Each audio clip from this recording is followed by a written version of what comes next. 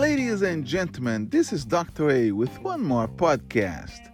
And today we're going to talk about how you buy a car after you graduate. So let me reveal to you guys how I buy my cars. I buy my cars at very specific times in a year. And these times are in the end of the summer or in the end of December.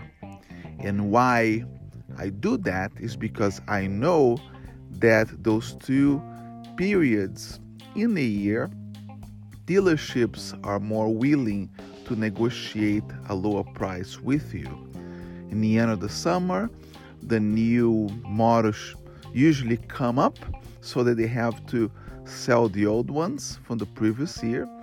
And in December, guess what? It's kind of the same way, same thing, but in addition to that, it's also the time of the end of the year, the fiscal year, and they often want to just release part of their inventory.